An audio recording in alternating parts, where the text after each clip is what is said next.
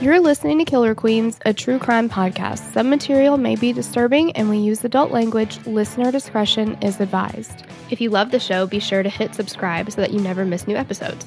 And if you want to support the show, please visit www.patreon.com/killerqueenspod, where as little as $3 a month gets you early access to shows and amazing additional content. Now on to today's case.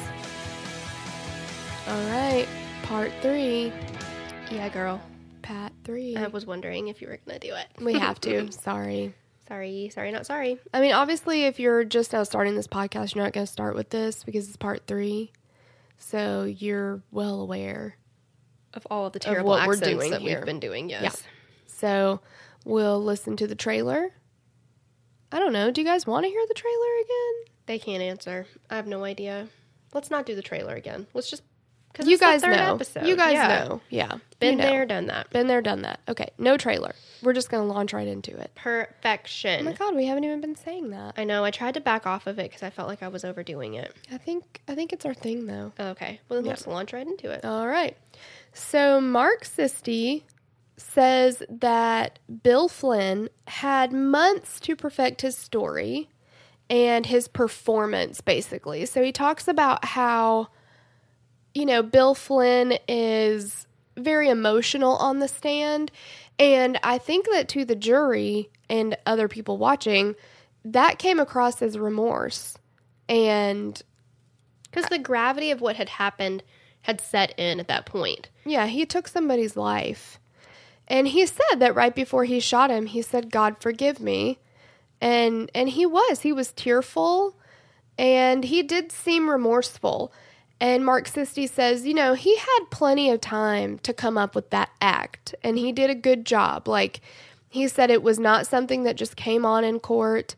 That was totally premeditated and all this stuff. And that could be true. He could have acted. I don't think that he did, because he was so young, and I don't think there's anything else that points to him being a sociopath or anything. I don't think that he's just this very well-versed criminal who can turn on his emotions. But again, because his records are sealed, maybe we just don't know. But if you flip that around, Mark Sisti, Pam had plenty of time to come up with an act. She didn't show any emotion. No. None. She's obviously either not a good actress or she didn't have enough time to prepare. Yeah, or she just didn't give a fuck. Right, exactly. Yeah, just like whatever. She just sort of forgot, like, oh, maybe I should pretend that I care that Greg's dead. Mm-hmm. Nothing. There was nothing from her. So they could have done something. Right. So Cecilia Pierce, she is called to the stand next. And she said that she was so nervous and so embarrassed to testify.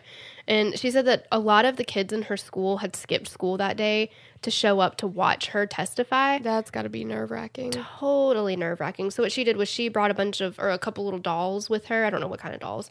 Some little ponies, I don't know, to hold while she was on the stand to, like, calm her and keep her focused. And she said that she was the connection between Pam and Billy when they were in the beginning stages of flirting with each other.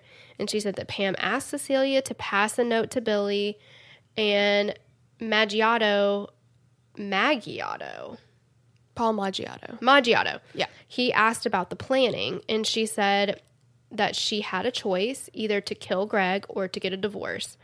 And prosecution stated that if she had gotten a divorce, her affair would have been made public, that she would have lost everything. It would not have been good for her reputation. Right. So the obvious choice would be to commit the murder, you know, or have the murder committed for her. So then Maggiato asked Cecilia why she didn't go to police after she found out about the murder. And she said that she was afraid that she was in trouble, that she said that Pam was manipulating her and made her think that she would be in big trouble, as well as Pam and Billy and, you know, all the people that were involved in it. Yeah. And that she was basically just corroborating everything that Billy Flynn had said. That whatever he said on the stand was exactly the same as what Cecilia had said, which means or makes sense that it actually had happened. Yeah. Well, and she, you know, they play part of that conversation that she had with Cecilia, Pam had with Cecilia, saying that, if you go to the cops right now and you tell them what you know, then you're going to put Bill, JR, Pete or Patrick or whatever they called him, and me in the slammer for the rest of our lives. Right. And then she was talking about, and she even said, I thought it was really fucked up the way she said it. She was basically like, look, you're fucked now. And this is just the situation that you're in. And that's unfortunate, but that's where you are. So you're either going to have to lie to get all of us out of trouble, or you tell the truth and we all go to jail and you're in huge trouble. Yeah, so that's your fault. That's what you have going on right now. Yeah, that's where you are. Like, that's just where it is, and like, too bad for you. Like, that's so much pressure to put on a 16-year-old kid that is in over her head already. Yeah, and she said that, she was trying to be part of these conversations because she didn't want to be left out. Like, she really wanted to be friends with Pam. Pam was older. She was like the coolest person she knew. She wanted to be in that crowd, and she wanted to do what she could to stay in it. She didn't want to be irrelevant to the conversation. Right, exactly. So then Mark Sisti gets on the camera, and he talks about how he said it was pathetic the way she was used by the state, that she got to have her new dress purchased by the state, she got to have her hair done, paid for by the state, and she got to testify for the state. Yeah, because she super big time wanted to testify. Like, she didn't want to. She was terrified of that. Well, right, and that goes back to what Pam said, where she was like, well, I mean, Cecilia got to get her 15 minutes of fame and got to be famous for this. Of course she wanted to testify. Like, I don't know if they realize what testify. Obviously, Pam does, because she's testified herself. But it's like, do you realize what all goes into it? Nobody wants to do this. Yeah, exactly. You're opening yourself up to be basically like crucified. Well, yeah, and there's nothing like that's left untouched. They can say anything they want to. They can bring up anything they want to. And even if you're on the state side, you have to be cross-examined by the defense. Yeah, and they're going to do anything they can to make you not look credible. So anything they can bring up, any stupid decision that you've ever made, anytime you've ever lied and gotten caught or whatever, exactly. Like, they're going to bring it up. And she's a sitting duck. Anybody who's on the stand is a sitting duck for whoever's going to cross-examine you. Exactly. She was scared. She didn't want to be up there. So after Sisti said that, then we see footage of him talking about, because he questioned her next, of course, and he brought up the fact that Cecilia had helped Bill Flynn get the gun before the boys decided to take it from Vance Latomy Sr. Mm-hmm. And this is something the prosecution steered clear of. Never mentioned at all. No. Yes. So she said that she worked at a place called Papagino's, which sounds like it's got great pizza. I know. I'm like, let's go there. I know. I want some pasta. Pasta. I can't think of any other words to... Some rigatoni. You got one of the meatballs. That's a spicy meatball. Exactly. And she worked at Papagino's with a couple, and the wife apparently told Cecilia at one point that her husband had a handgun. She was worried about it. She wasn't comfortable that he had this gun, and that he kept it in the glove compartment of his car. I'm sure her husband wasn't comfortable with the fact that she told everybody where the fuck his gun was. I know. If you want to know where his wallet is, too. Yeah, it's like, oh, do you want our bank PIN number? Yeah, here's his social security number. Yeah, it's like, you should not tell everybody where your guns are. I know. Well, but she probably just, I don't know. Maybe she's one of those people that, like, when you meet them, they just gush out everything that they ever know. Yeah, I mean, obviously she didn't think that somebody was going to use that information for a bad purpose, but... So with that information, Cecilia takes it to the boys, and she just tells them about it. But what Cecilia said was that she never meant to tell them, hey, here's this gun that y'all should go get, because she didn't think that it was ever going to actually happen. Like, she was just like, well, I know where a gun is. But that when the couple when the boys went to like steal it from the car, it wasn't even there in the glove compartment. Yeah. So they couldn't steal it, which was nice. But that's when Cecilia is like really talking about how she just wanted to be part of the conversation. And Sisti said that Cecilia was implicating herself in the murder plot by helping to procure a firearm for the murder. And that she had every reason to cooperate with the state because she didn't want to go to jail herself. That it was all part of what we in the biz call a conspiracy. Yeah, I think he has a point. I do too. I mean, first of all, I do understand that Cecilia was young, and I do understand that she wanted to be part of the conversation, but she says several times, did I think Pam was serious? Yes. Did I think they were going to actually follow through with it? No. And I know that she was young and everything, but if you think that she's that serious about having her husband murdered, you have to take that next step and think that even if Bill doesn't do it, maybe she's going to hire somebody else to do it. Yeah, if that's a real... You've got to tell somebody that. Yeah. You can't just be like, oh, I know where you can get a gun, and then feel like you've washed your hands of the whole thing. That's you being part of something and somebody lost their life. Like, I don't know. I'm a little bit torn because she was very young, and I do think that she was manipulated, but at the same time, we're talking about fucking murder. Yeah. We're not talking about somebody getting their paycheck stolen. I wonder how she feels about this now, because they don't really ever ask her in the documentary, like, do you realize the gravity of everything that happened and your part that you played in it? Because I don't think that she didn't receive any jail time at all. No, she didn't. And I see very much from the defense's perspective why this is her getting such a good deal. I mean, that's like the Jay in the Adnan Syed case. He cooperated, quote unquote, and he got immunity. And I feel like immunity should be off the table. I think it should too. If you have done something that warrants jail time, I don't think you should be able to just, because that just gives people a reason to say shit that may or may not have happened. Well, right. It gives them it's the same thing as dangling life insurance money in front of a 15-year-old for murder. Mm-hmm. It's the same thing. Yeah. I don't think they should do that. I think it's either Cecilia wants to tell her story or she doesn't. I think they had plenty on Pam with The Wire. Mm-hmm. Like, I don't know. I didn't like that. Right. Then prosecution calls Detective Pelletier to present a critical piece of evidence, and he was responsible for introducing the wiretaps and recordings to the court. They decided that beforehand they wanted to get the tapes enhanced because the quality of the tapes was atrocious, and they were embarrassed, which they should have been, to introduce that to court. So they contacted a gentleman that worked with the White House Watergate case, and he was an expert on recording enhancement.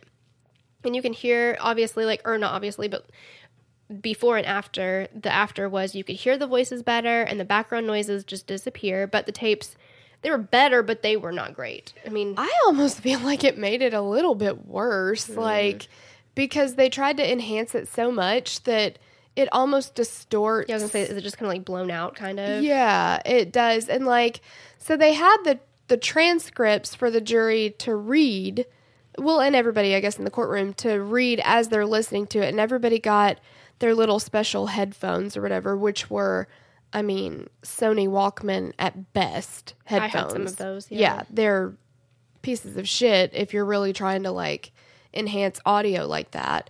They needed Beats by Dr. Dre or whatever. They really did. But, they have the transcripts, and so the jury is instructed that, and how are you supposed to do this? But they're saying, if there's a variation, if you get to a point in the transcript where you're not sure if that's what it says, or if you get to a point in the tape, you're supposed to use the tape. The tape is the evidence, not the transcript.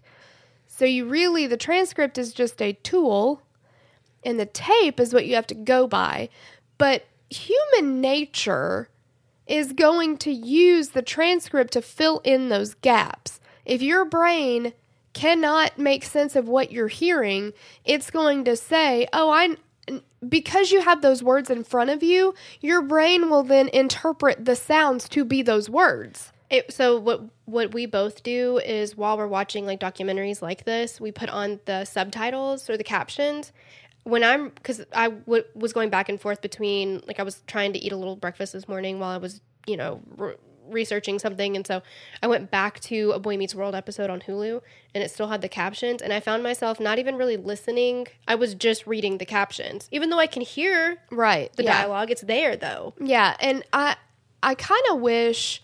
I would like to listen to those tapes and not have a transcript in front of me, but I kind of wish I could have done that before, because now I know what the gist of it was that they were saying. Your judgment's tainted. Yeah, like I would like to see what I think I hear without the transcript, but you can't do that now because we need one of those MIB Men in Black memory erasers. Yeah, for sure. Like, yeah, because once you have that transcript in front of you, that's what you heard. Right. That's what you think you heard. Totally. That's just all there is to it. And I don't blame the defense at all for saying that, because it's true. Yeah. Detective Pelletier says that in one of the quotes from the tapes that Pam says she's worried about her phone being tapped, and that someone who is innocent does not worry about their phone being tapped, which is absolutely correct. Yeah. I mean, she says, talking to Cecilia, when you called me and said you should have just got divorced, I could have fucking killed you or whatever, because, like, what if my phone's tapped? She's going on about how Cecilia was kind of giving a little bit too much on the phone, and she was freaking out about it because what if somebody was listening? Like, yeah, if you had nothing to do with it, why would you be worried about that? Right, exactly. So she in these tapes, never actually confessed to the murder or orchestrating it, but she did say that Cecilia was in a position where she was going to have to put, and we already talked about this, had to put Bill, put Pete, put JR, and her in the slammer for the rest of their fucking lives. Yeah, and she also says, like, who are they going to believe? Because she also says, now, I think JR is getting ready to roll. He's going to be the one who's going to turn on everybody, because he wasn't even in the house. He was supposedly in the car. She's like, I don't know where he was, but I don't think he was ever in the house. So he's going to roll on everybody, and he's going to blame Bill and Pete, and then he's also going to blame me so that he can get out of this, because he's not going to want to spend the rest of his life in jail. Now, who are they going to believe? A 16-year-old kid in the slammer or me with a professional reputation? She's like, they're going to come to me and say, well, he's saying that you did it. And I'm going to have to say, well, no, I didn't. She's not saying, but I didn't have anything to do with it. She's just saying, like, they're going to say, well, this is what he said you did. So I'm just going to have to tell them, no, I didn't. And they're just going to believe me because I'm professional. I'm 22. I'm a grown adult. Right. Like, I'm this, 40-year-old executive. She shops at the loft. Yeah, basically. And, like, and he's the 16-year-old kid and he's in jail. He already looks bad. Like, who are they going to believe? Right. Again, those are loose lips sink ships. Yeah, exactly. I mean, she did that to herself. And those things, I think, are clear enough.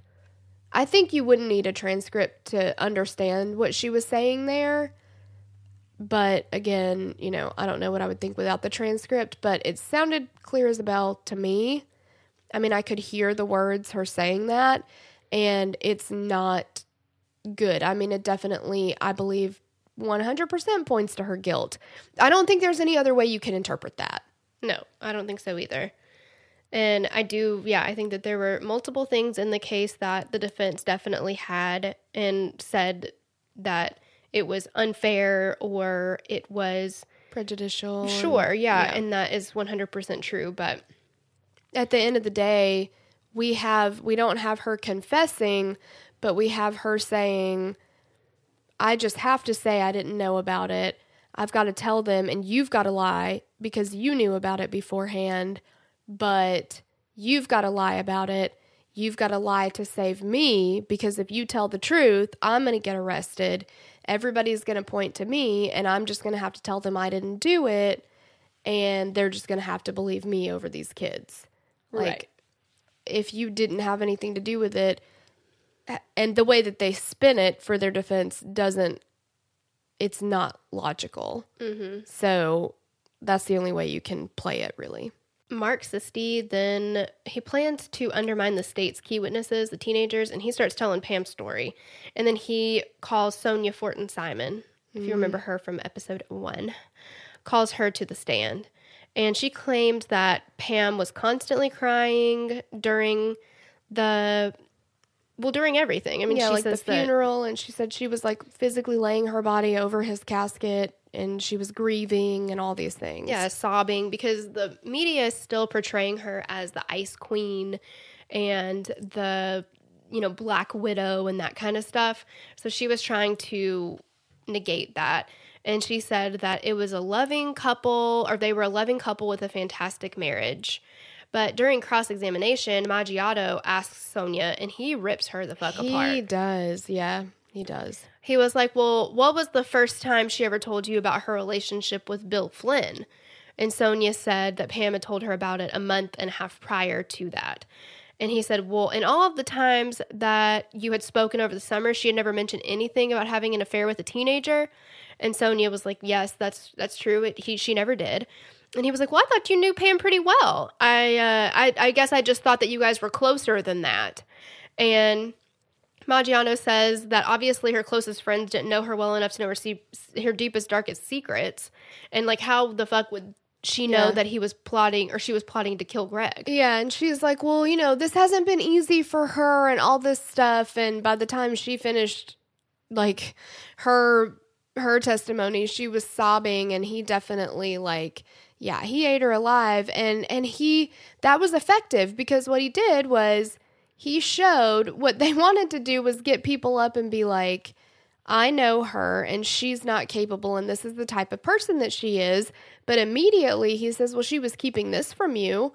What's to say she wasn't keeping other stuff from you? Exactly. Like, it's just, it totally undermines the credibility. And then Mark Sisti didn't put anybody else on the stand to be a character witness for Pam, because he knew that Maggiato was just going to eat him alive. Mm-hmm. Then here comes Pam, and she takes the stand. She said that she never had a problem taking the stand because she felt like the best person to defend her was herself. Mm-hmm. And she didn't have a problem with it because she was innocent. So, who cares if she gets up there?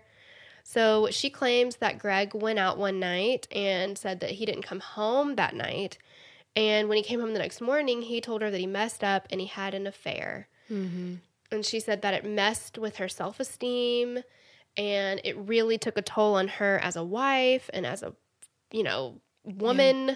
She said she turned it inward on herself. What's wrong with me? What did I do to make him want to do this? And all that stuff. And I think that's a pretty typical response. Do we know if that's legit? No.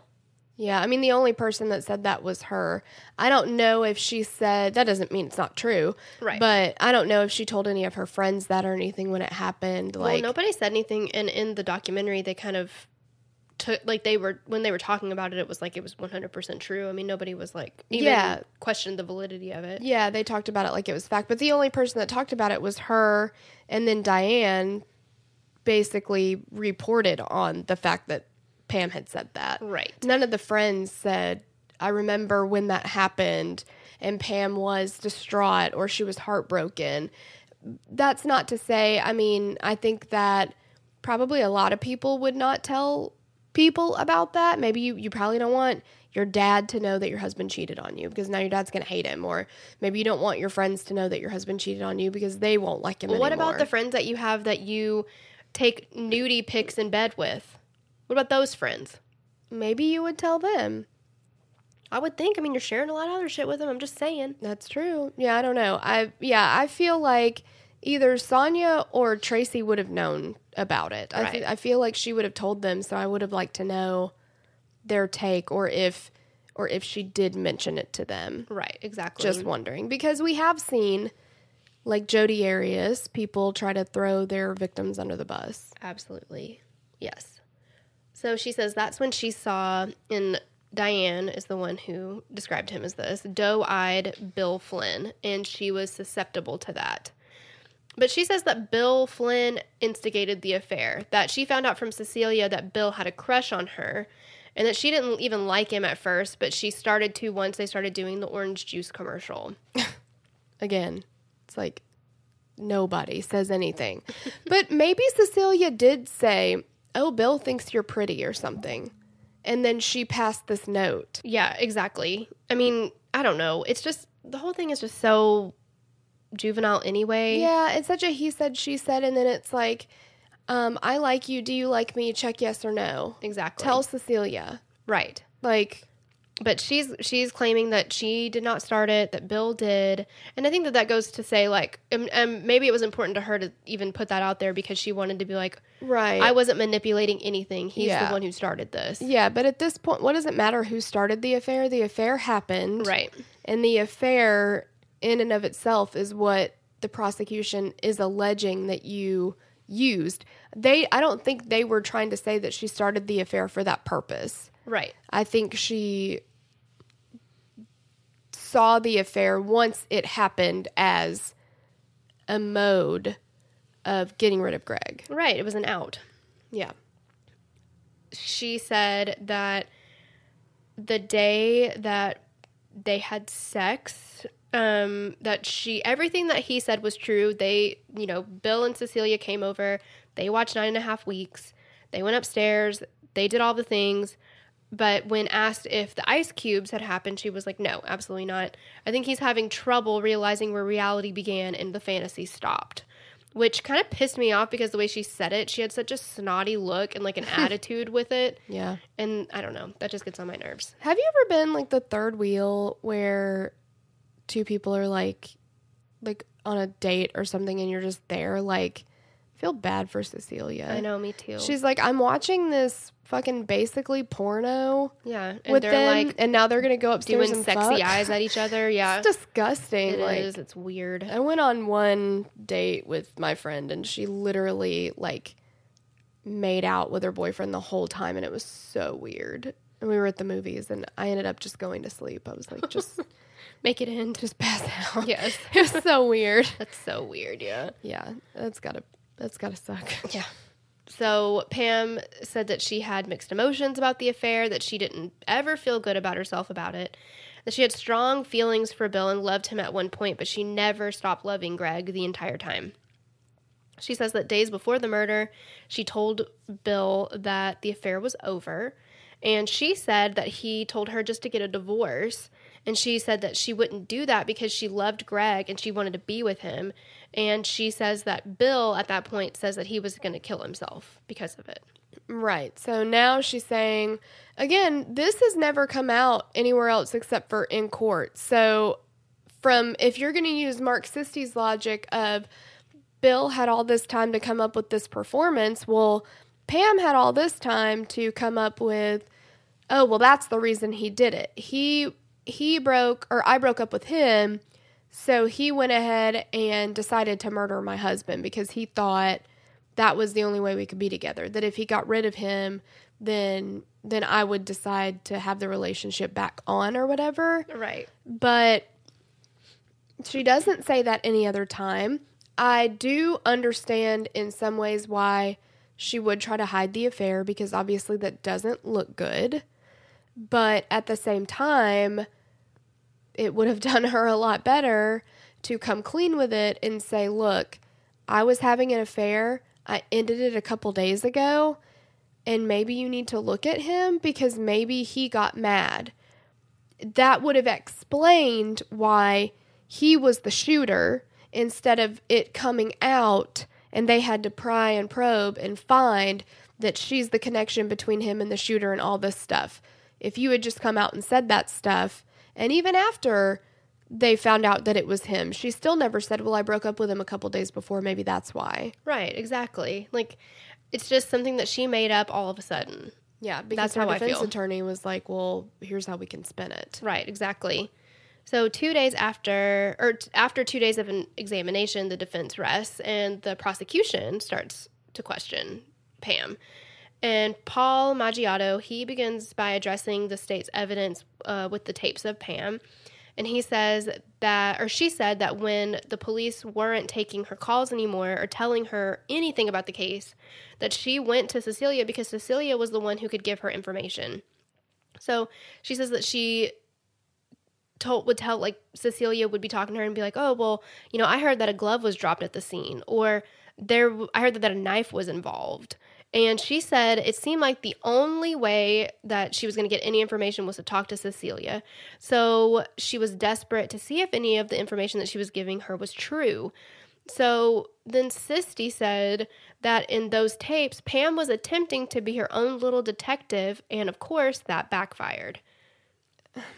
This is laughable. I don't understand how Paul Maggiato kept a straight face. I know. When he was like, are you fucking kidding me? Because like next we'll hear that she thought she was auditioning for a movie. Yeah, exactly. That's exactly what it sounds like. And because none of it makes sense. She wasn't asking any questions. She wasn't saying anything, like, none of the stuff that she claims, you know, that, oh, I was just trying to get information, or she's the one who had all the information, so I'm talking to her about it. She doesn't do anything like that. Cecilia is the one who's talking to her, and Pam's just like, well, lie. Just lie. Just don't tell him you knew anything. I've got to tell him I didn't know anything. Like, that's not you asking questions. That's not you trying to get any information. That's not, like, she never was like, hey, what have you found out? What are people saying around, you know, school? Has anybody said what they think, you know, like, she's not asking any questions. It's just she's not being a detective at all. No, she's just fucking trying to save her ass, cover her ass, and make sure that Cecilia doesn't give away too much information to the police. Exactly. And so Paul is like, so you were just trying to see if you could be the one to figure it out. What were you going to do? Were you going to write I don't know what did he like call write it? A report. Yeah, write a report and send it in to the police. Yeah. And she was like, yes, that's absolutely what I was going to do. Sure, I was going to write a report. Yeah, I was going to have it on their desk by Monday morning. Yeah, she said in her mind she would play a game with Cecilia and say that she knew more about the murder than she did to get the information from her, that she was just role-playing.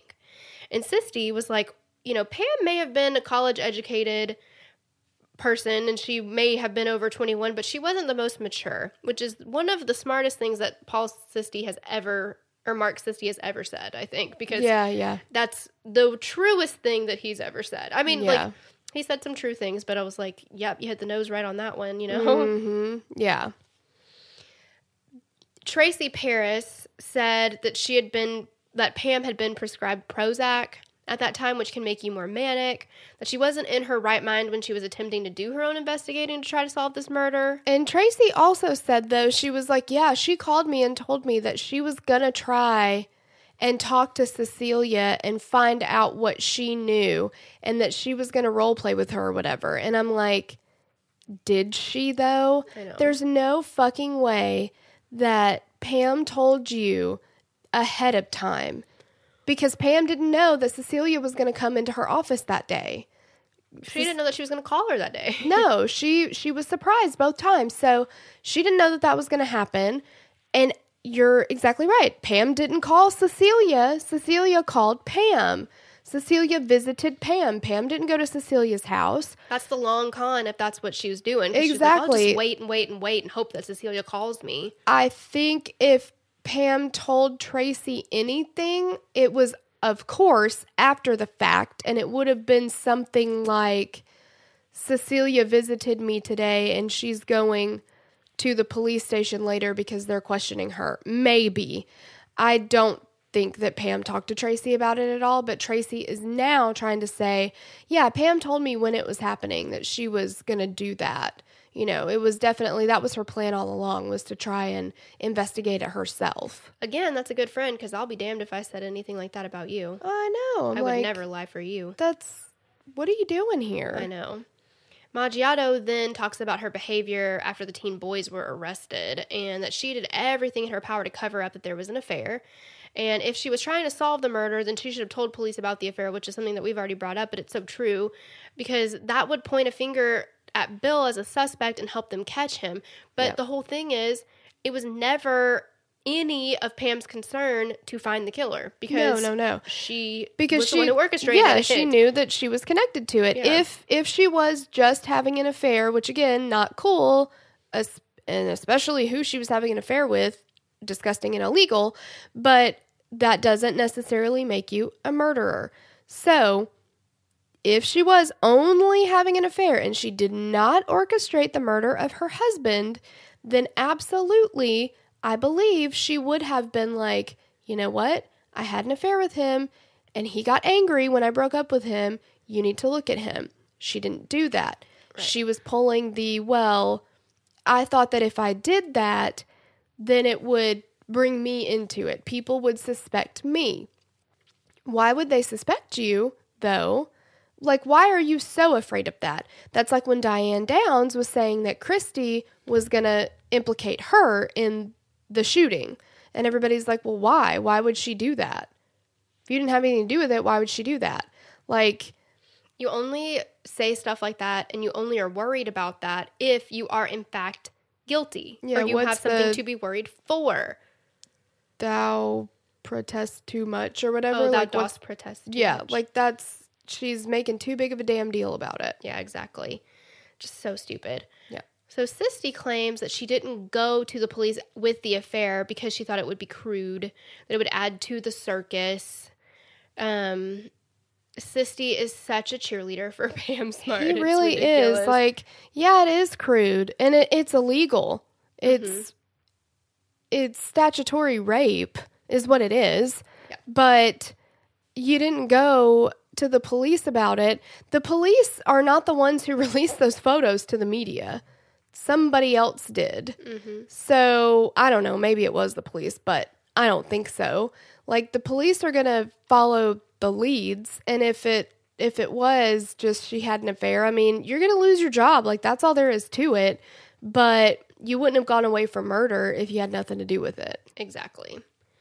Pam spent 3 days on the stand, and after she was off the stand, people were like, because this is all being recorded and being broadcast, and people were like kind of pissed about it because they were like, we saw Bill crying hysterically while he's on the stand. He's understanding the weight and the gravity of what has happened and what he has done. Mm-hmm. But when they watch Pam, she's matter of fact, zero emotion, cold, and after 11 days of testimony, the defense rested its case, and now it's up to the jury.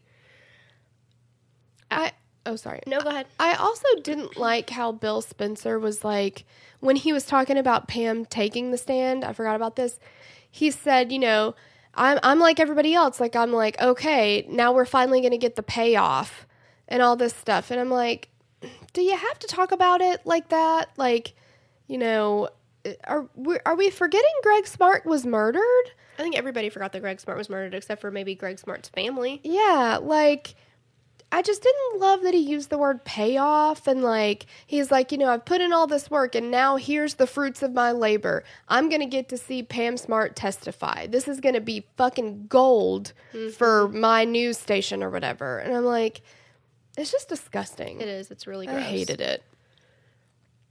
The jury deliberated for 3 days, and then now they're ready to announce the verdict. Bill Spencer said there were more reporters, more photographers, more media there in that courtroom that day than any day previous. And it was like so jam-packed with people. You could just hear click, click, click, click, click, click, click every, the whole time. The judge made it clear, though, that there would to be absolutely no outbursts and no celebrating of any kind after the verdict had been read. And the jury gets up there. I don't know who you call them. The foreperson? The foreman? The foreperson. The foreskin? Oh. And they get up and they ask what the verdict is. And she was found guilty of 3 counts. Being an accomplice to first-degree murder, she was found guilty of conspiracy to commit murder, and she was found guilty of witness tampering. And Paul Maggiato, he's super excited about it, like just relieved because he felt like justice was served, and Pam got life in prison without the possibility of parole. So Judge Douglas Gray, he said, I am required and do hereby sentence you to the New Hampshire State Prison for Women for the remainder of your life without possibility of parole. Which is kind of, Bill Spencer was like, it was super heavy. I've never heard anybody say that before. Like, for the remainder of your life. Like, really drove it home. And the fact that she was 22 years old, he was like, it was just like, that's so fucking long. Yeah. Like, that's, hearing it worded that way. I also, when Pam talked about hearing the verdict and hearing guilty, and she said, it was like 12 counts, I guess. And so she had to hear guilty every time. And well, it was 12 counts because it was 12 jurors. It was 3. She said 12 guilties times 3. Oh, yeah, 12. That's right. 12 guilties times 3. And she was like, it felt like getting shot in the heart over and over and over and over. And I'm like your Greg? husband was shot in the head. Right. Again. It's all about her. Yeah. It was all about how she felt in that moment. Right. And this took her life away from her. Mm-hmm. I just can't with this bitch. I know. Her aunt was interviewed after the verdict was read, and she said that, this was a direct quote, "I wasn't prepared for it. The family, we're not prepared for this kind of verdict." And when the reporter asked if she felt like she got a fair trial, she said, "No, I don't. The media didn't even seem to care that she was innocent." Yeah. And I agree. I don't think that they did because, and that's what, Tracy Paris said that too. She was like, she was tried and convicted by the media before the trial even happened. Yeah. And I think that's true. I think that I don't think that the media ever considered that she could be innocent, which then made the general public feel that way and probably tainted the jury. Maybe. I don't know. I can't imagine that anybody in that area didn't know all of these salacious details. Well, Mark Sisti said that they had newspapers in the pool, like the jury pool room or whatever, where they were like, I don't know, maybe taking breaks or whatever, that somebody else said, it was one of the other reporters, she was like, at that point, you could record it on your VCR and get home and watch it that night. They were recapping it on the nightly news. So once you got done in court, you could go home and watch the recap of what had happened that day. Like, you could keep up with it constantly. So there was no way that nobody, they weren't contaminated with it or they, At the same time, I think that we do have to give the jury some credit here. And do we though, Torella? And just kidding. Think about the evidence that they had in front of them, because the evidence that they had against her was very damning. Yes. And there have been instances like the Casey Anthony trial. That shit was all over the media. You would have had to take it to, like, I don't know, fucking Timbuktu to not have had. Exactly. And they fucking acquitted her because they didn't feel like there was enough evidence. So there are jurors that are really going to follow their instructions and they're really going to take that seriously. And I think that once you factor in Pam's own words, this whole role-playing defense doesn't add up. It doesn't hold weight. It just collapses. Right. And the jury could see right through that. And it only took them 3 days. I mean, I've heard of cases where it's taken them much, much, much longer. Mm-hmm. I mean, some cases where it only took 8 hours or 9 hours, but 3 days, that's not super long in the span of things. Like, seemed a little bit to me like kind of a slam dunky type of case for something that was a he said, she said type of case. Yeah. So in the days after the conviction, the defense takes it back to Judge Douglas Gray, and they say that Pam deserves a new trial. And Judge Gray, who, again, is no nonsense and very much like a fucking bulldog, he's like, nope, no need for a new trial. Move on. Yeah. So now there's nothing left for Pam to do but to appeal on the state level, the federal level, and the Supreme Court level, and nothing works. So the only way that they will be able to appeal it is if they get some new evidence that comes forward.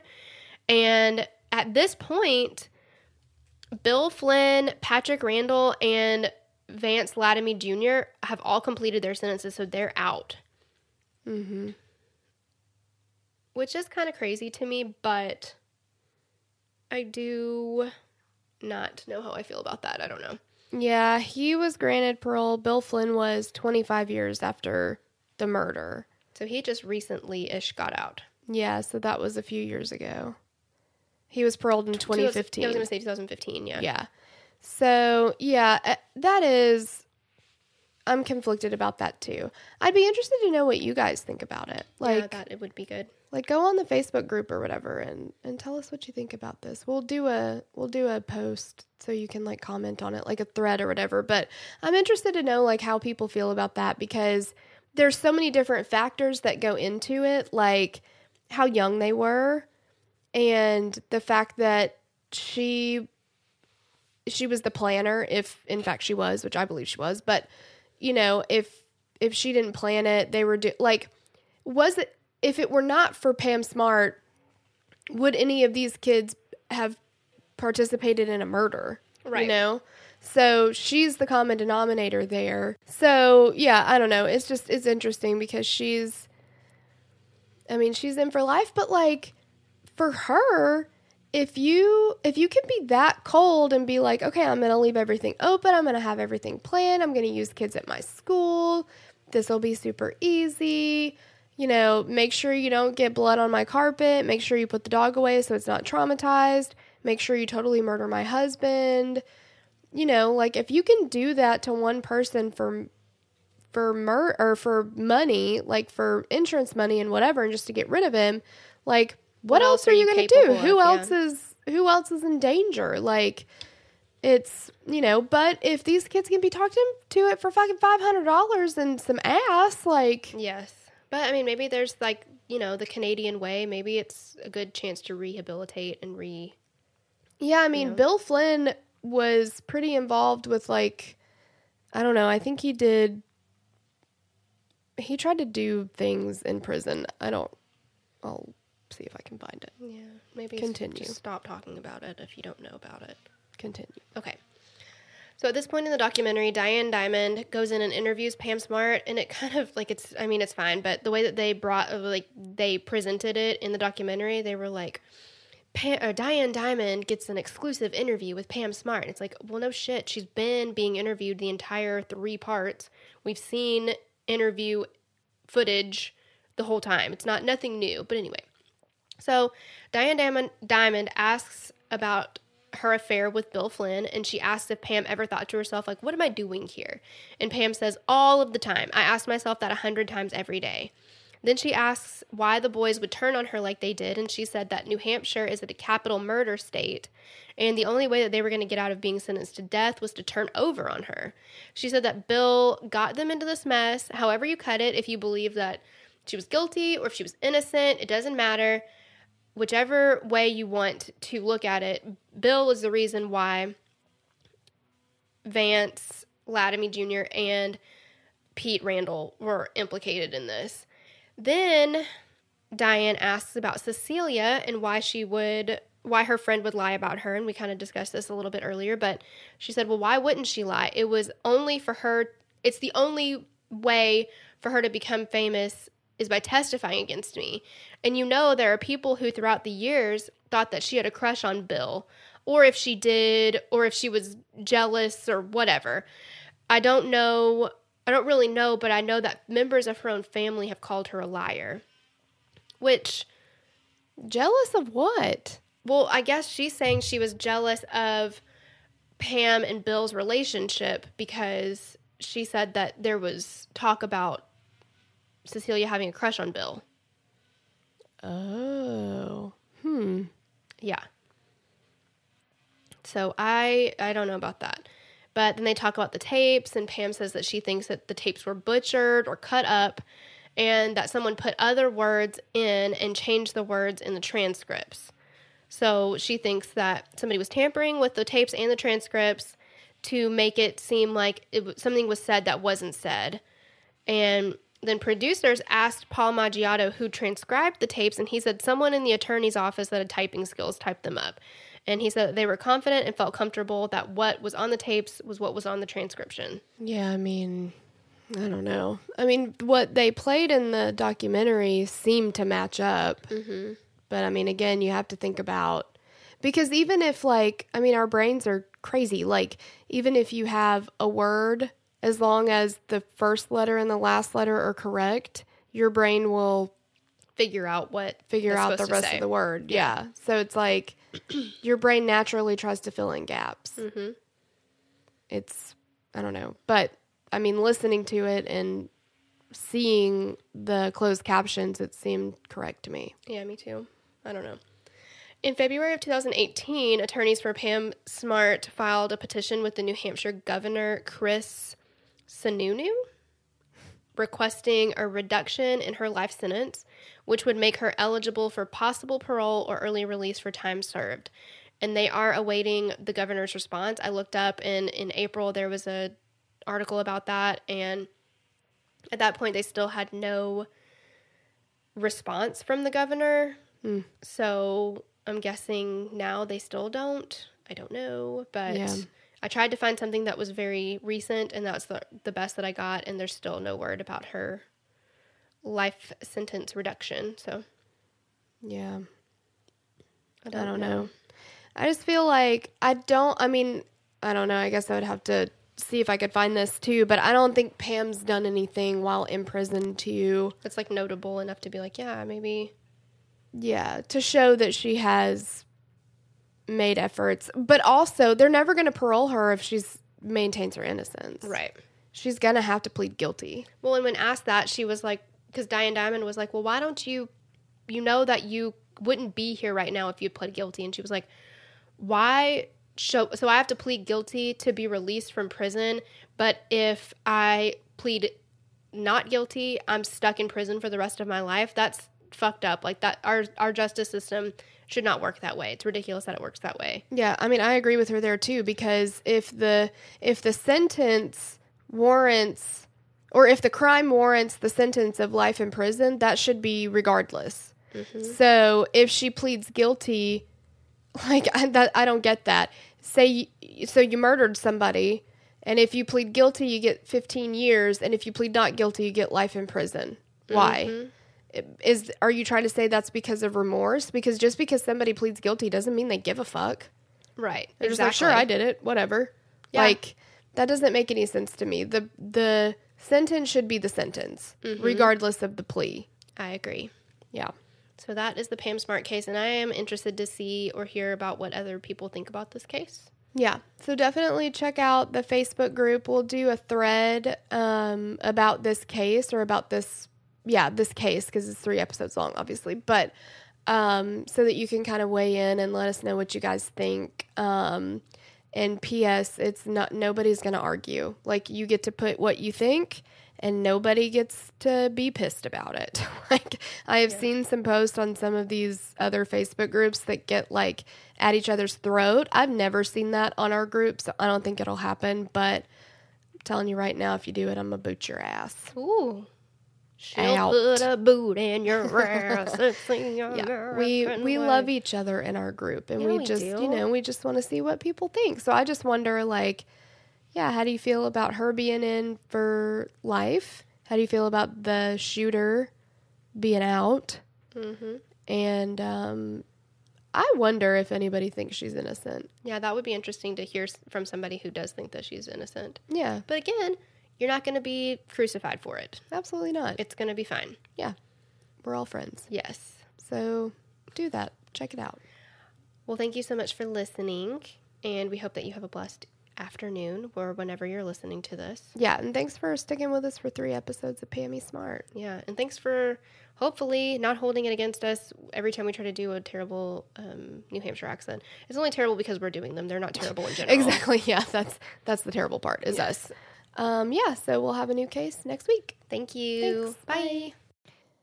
Get in on the conversation on Facebook and Instagram at Killer Queens Podcast, and join our Facebook discussion group at Killer Queens Podcast, where we discuss cases covered on the show and all things 90s. If you want to submit a case to be covered on the show, visit www.killerqueenspodcast.com/case submission and complete the form. If we cover the case, we'll even give you a shout out on the show. Killer Queens is researched, mixed, and mastered by our own damn selves. The theme song for the show is created and composed by Stephen Toby. You can find more of Stephen's work on SoundCloud. And our logo was created by Sloan Williams of Sophisticated Crayon. You can find more of her work on Etsy. Lilas!